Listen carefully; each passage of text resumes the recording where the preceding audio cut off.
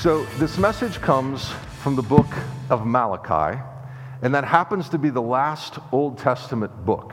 It provides a clear picture of how God views giving. And since so many churches tend to mess up giving, many of us don't have clear views of how it is that we're to give. And so I thought today it would be great if we just went right back to the source and see what God says about our giving. But before we jump in, I want to review this Old Testament timeline. We see this pretty regularly. I like to drag it up here because it's so important that we're reminded of the history of our faith. In fact, it sets the context for this message today. And one of the things that we routinely see as we look at our history is that it involves 5 major covenants that God made with man. I've put them in blue up there, and I've actually listed them off to the left of that graphic. And it's important because what those covenants show us is that we all pretty much, both through our history and each of us individually, we live a roller coaster of our faith. There's times where we're obedient, and then there's times where we're disobedient. There's times where we suffer, and then we repent, and we're restored. But it's this constant up and down. And if you think about, even at creation, we're in harmony with God, living with Him, and then sin comes into the world. And then sin is so bad that God has to eradicate it with a flood. And then, of course, He brings Noah, and He makes this amazing covenant with Noah, and we're kind of back up on top again. But then it isn't just but a few generations, and we slid back down again. The Tower of Babel happens, and God's furious to scatter people to the 4 corners of the world. And then God reestablishes this covenant, through this covenant, His relationship with His people through Abraham. And things go pretty well with that for a little while. He promises land. He promises to make them a great nation. But then, of course, after a couple generations, they fall back down again. They're enslaved by Egypt. And so God once again comes in with another covenant with Moses. He rescues His people from Egypt, but they immediately start to grumble, and there's all kinds of issues with the nation of Israel. And so He puts them out in the desert for 40 years as they're out there waiting to go into the promised land. Well, He finally brings them into the promised land, and they continue to rebel. And there's this time of Judges, which is really bad, and then they're begging for a king, and so God gives them a king, and King David kind of restores the nation of Israel again. And then He makes this promise with David, where one of David's descendants is actually going to be the Messiah. So there's this notion of a Messiah out there that's going to come, and He's going to rescue them. And then, of course, as soon as that happens, we get into this time of kings. It's around 800 BC, and it was a particularly rebellious period. And so what did God do? He gave Israel over to the Babylonians, and they led him off into exile around 700 BC. This is a time of great suffering for God's chosen nation at the hands of their oppressors. It was also a time when the prophets began to speak of a new covenant. That's that 5th one up there. It was going to be unlike all the others because it was going to be written in hearts. God was going to forgive sins, and He was going to remember them no more. And it was all going to be sealed by this coming Messiah. So this is a pretty big deal. This is a new covenant. So in the darkest days of the exile, Israel held out hope for a Savior who would rescue them. And then finally, after 7 decades as captives in a foreign land, King Cyrus of Persia conquers Babylon, and he basically ends the exile. Cyrus allows Israel to return to Jerusalem and to rebuild the temple. It was a time of relief and hope for the nation, as Israel waited very expectantly for this Messiah to arrive to make them a great nation again. But when He didn't come right away, what do you think they did? What they always do. They began to backslide, yet again, just like we do. They lost their zeal for God. Their worship became lackluster. They were just going through the motions, and we find ourselves doing that as well. And that's when Malachi comes onto the scene, and he brings this final Old Testament prophecy from God.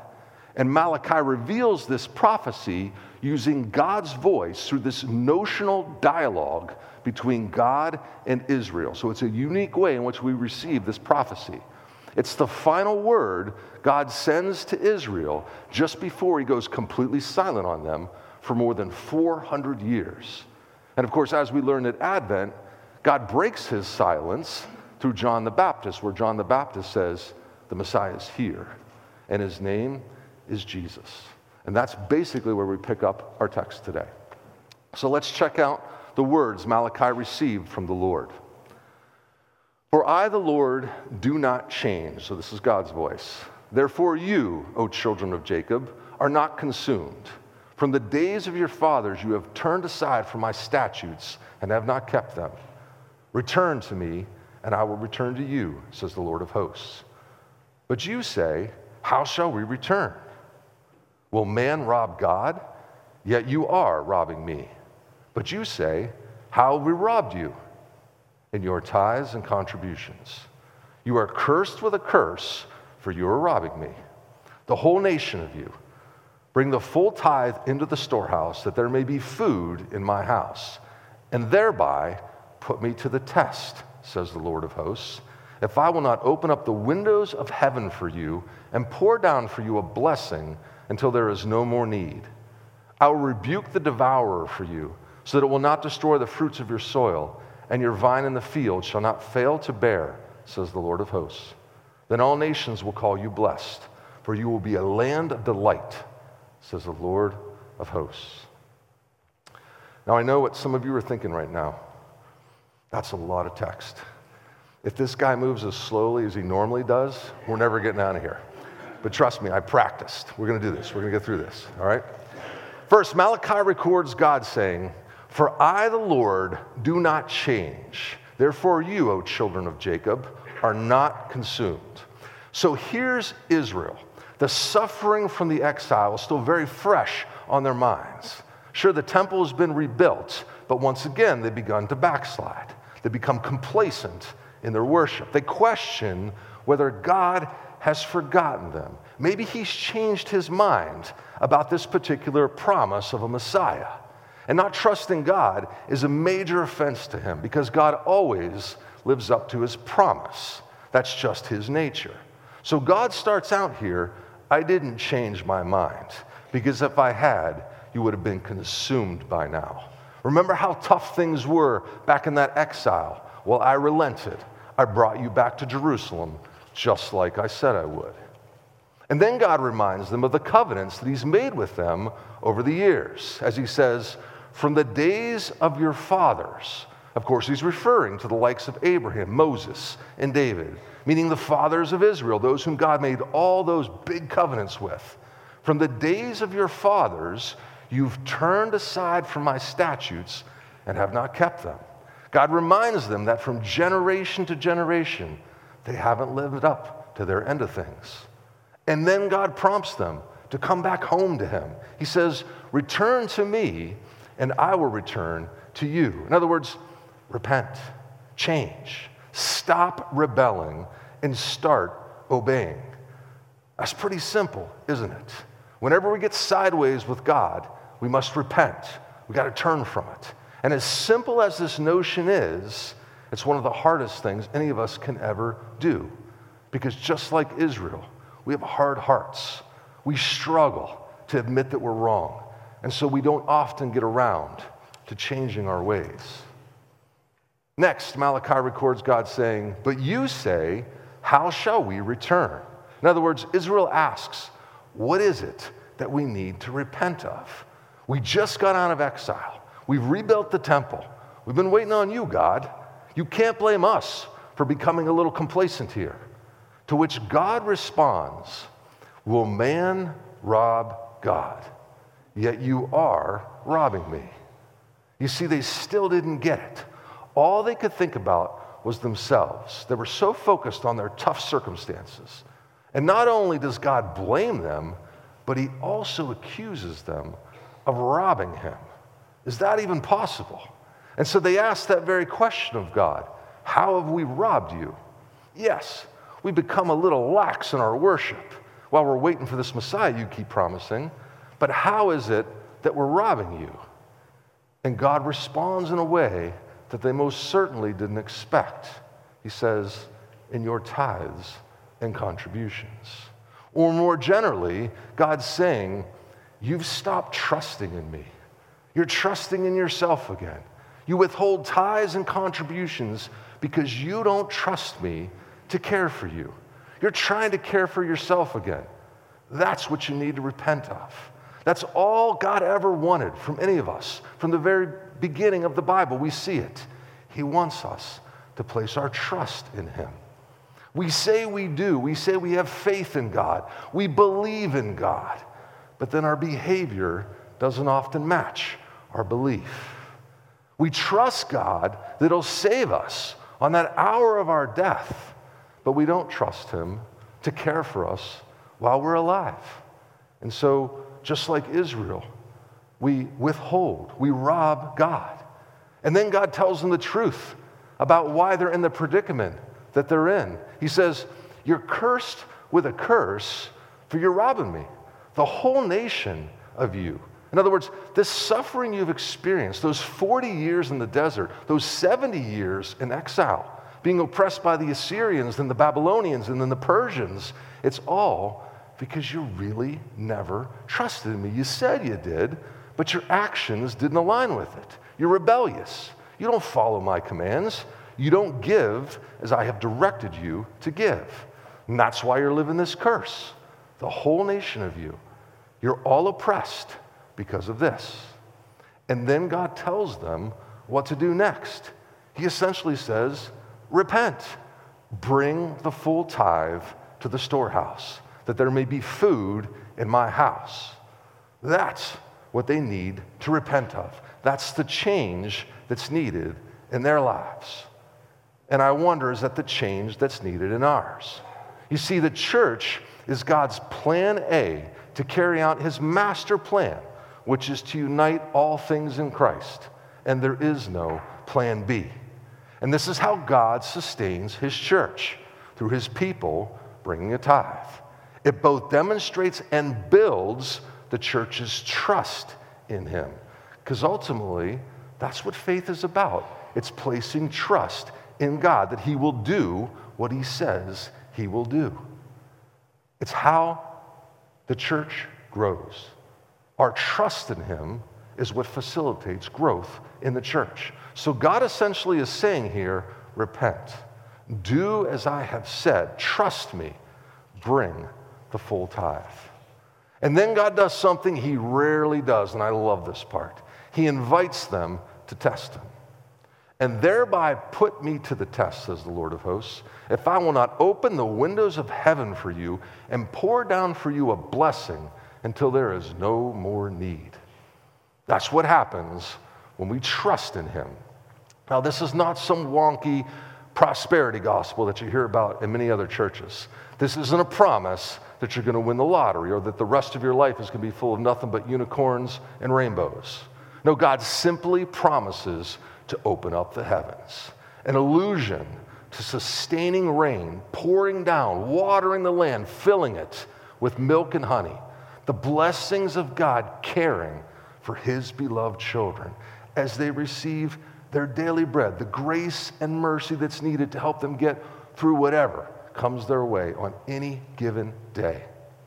But not only rain, God also promises to rebuke the devourer for you, so that it will not destroy the fruits of your soil, and your vine in the field shall not fail to bear. So this, of course, is a reference to those pests out there, locusts that we see in Scripture, that so often destroy the harvest. God's hand will stay that too. He will provide the nutrients needed from the rain, and he will protect you from that which destroys all that he is growing. Then all nations will call you blessed, for you will be a land of delight, says the Lord of hosts. That's what happens when we put our trust in the Lord. Everything changes. We don't worry how these provisions come. We just rest in the peace and trust of knowing that they most certainly will. Why? Because God promised, and he simply cannot break his promise. That is the basis for our faith. That is the basis for our trust in him. So we work our tails off, we give our tithe to the Lord, we praise, we give thanks, we live a life of obedience, and we trust him. And when we do that, it pleases God, because we're living in step with his will, and he blesses that. How? First, by bringing us into a relationship with him, by virtue of the work of the Messiah that he promised to send, the one who paid the penalty for all of our sins so that we could be forgiven and those sins could be forgotten. Also, he fills us with his Holy Spirit. What an amazing blessing that is. He resides within us. And of course, when we live filled with the Spirit, we begin to see his fruit ripen in our lives. Things like love, joy, peace, patience, kindness, goodness, faithfulness, gentleness, self-control. It's why our whole outlook on life suddenly becomes radiant with hope whenever we're born again into a new life in Christ. That's the kind of blessing that he's promising. There's nothing on earth that could ever compare to that. And so through this prophet of Malachi, the Lord invites us to test him. See if he doesn't just open up the windows of heaven for you and pour down a blessing until there is no more need. Doesn't mean we won't have hardships. There will be many, but he will sustain us through them all. And what it means for our church is that we'll all start seeing this end state unfold. And this is the exciting part. That's what happens when God opens up the heavens. That's how he designed us to live, where praise and prayer erupt, where love and joy fill hearts, families are reunited, prodigals come home. So in all honesty, you can have all the lottery winnings you want out there. You can pursue all the great things of this world. Nothing compares to that stuff. That's the good stuff. That's the stuff I know I want to see. Okay, so then what does giving look like? What does it look like to give the full tithe in 2024? Well, back in June, we learned a little bit about this. Paul taught us in the 4th chapter of his letter to the church in Ephesus what he means by this. Basically, he wrote, and listen to the word carefully, let the thief no longer steal, but rather let him labor, doing honest work with his own hands, so that he may have something to share with anyone in need. And if you want to check that sermon out, it was June 18th, back in 2023. It's entitled Stealing. You can find it online. You can find it on our Spotify. How interesting, though, that he names it stealing. Hopefully you can see the connection here. Paul refers to robbery too. So we have Malachi talking about robbery, and we have Paul talking about robbery. He says, stop stealing. Rather, we're to labor, to do honest work with our hands, earn a paycheck, so that we have something to share with anyone in need. In other words, so that we can participate in God's master plan. So you see, this Old Testament teaching on giving that we see from Malachi is every bit as applicable to today. And Paul's actually confirming it. In fact, we have more than 2,000 verses in Scripture that refer to money. 40% of Jesus' parables deal with money at some level or another. And that's because what we do with our money shows us two really important things. First, how much we truly trust God. Think about that for a minute. That's what the faith, that's what the belief is all about. That's the first thing it shows us. Second, how invested we truly are in God's master plan, his church. Those are two big things that how we approach dollars in our lives actually show us. So I pulled together what we learned back in June when we looked at this the last time, and we're just going to briefly review it. First, Scripture says that we're to give out of our first fruits of our labor. Sometimes we can be prone to saying, all right, money comes in, I got all these responsibilities and requirements, and whatever's left over at the end of the month, I'll just chuck it in the box. Or maybe we think about this on a grander scale. Our entire lives, I'm really never going to give anything, but when I die, I'll give a portion of my estate to the church, and that'll just kind of settle things up. But if you're doing that, you're missing out on the blessing of this first fruit, where the paycheck comes in. And it's our privilege because we realize that comes from God. It's all the talents that he gave us, right? That's why we're getting paid in the first place. We set a portion aside like he tells us to, and then we live responsibly on the rest of it. Second, Scripture tells us that we're to give in proportion to our income and our wealth. So if you're good at what you do, or you happen to be in a profession that makes a lot of money, then you have the privilege of being able to give even more. And that's why a tithe is a percentage of what we make. Now, many people see a tithe as 10%. And that's no doubt what the church has taught. We find evidence for that in Scripture. But if you actually go back and look at all the tithes that were required, it was somewhere between 23 and 33%. But regardless of the number, that's not important. The principle is the important part, that we're to give in proportion to the income. So that is the principle. The more we make, the more we're able to give. It's our motivation to work hard and to work well. Third, Scripture says we're to give anonymously. We're not to look for any credit for our giving. That actually undermines the spirit of our gift. And many of you are very generous people, and you've come to me and said, hey, if there's a need in this church, reach out to me. I'll take care of it, but I do not want any credit for it. We even have a group of people that come in here on Tuesday nights, and they do a bunch of work around the church. And whenever I go to thank them for it, they just disappear. They scurry away. They won't talk to me for weeks because they just want it to remain anonymous. And that's the spirit by which we operate here at this church. In fact, all dollars that are given, I don't know who gives it. And the only thing I know about giving is what I give. And so everybody else, it's just a matter of processing checks, and Marcy handles that. And if you all know Marcy, she's a cipher. That information ain't going anywhere. She's going to keep that tight. Fourth, Scripture says we're to give regularly. It's part of our regular worship. In fact, 1 Corinthians 16 says basically something to the effect that set aside on the first day of the week so that when Paul shows up, we aren't collecting things. And we don't do that in this church, right? We aren't going to run drives and campaigns and capital campaigns. When the money shows up, we'll build those bathrooms out back. Until it shows up, we won't. But we're not going to be shaking people down for that. And that's because we believe when people just give out of the overflow, it just comes in. And that's what I've observed over the last 2 years since I've been here. This is a very generous church. People give.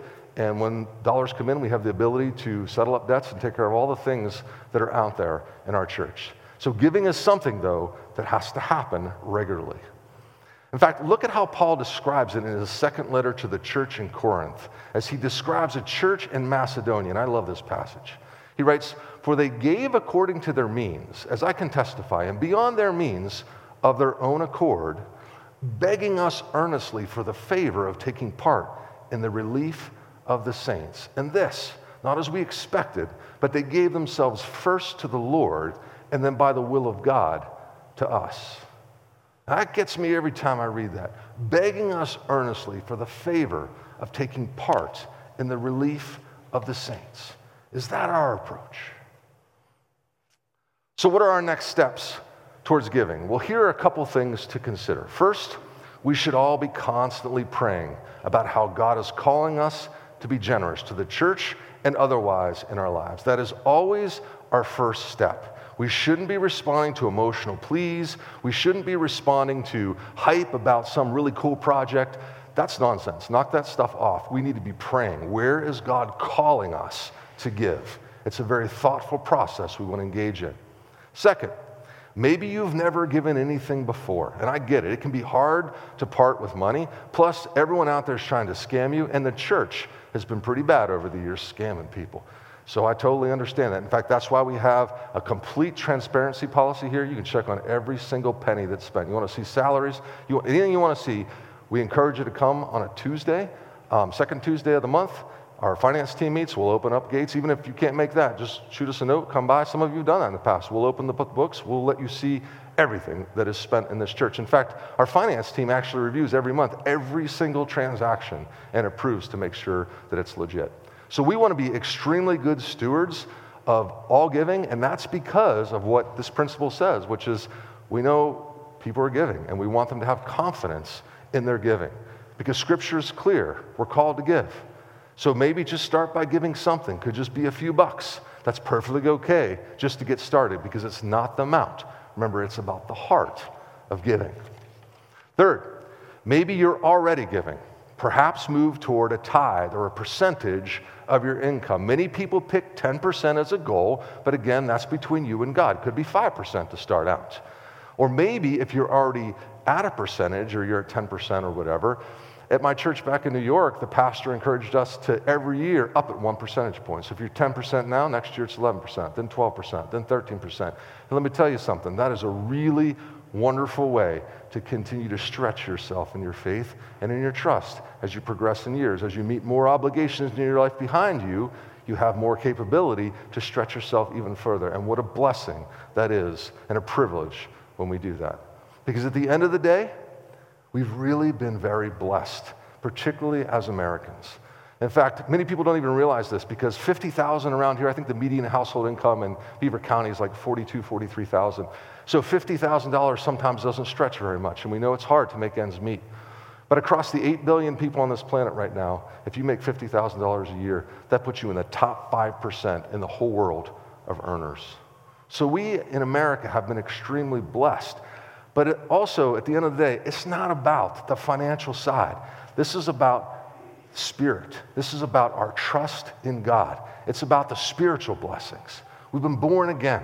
We have the Holy Spirit residing in us. We are going to heaven. We've been blessed beyond any measure. And that's where our mindset changes when we're born again and our heart's desire to give out of generosity. And why do we do it? Not for any credit, not for supporting bad causes, but for God's cause. His plan A, to unite all things in Christ. So everything we do with regard to giving is about that phrase up there above the mantle. It's about God's glory alone.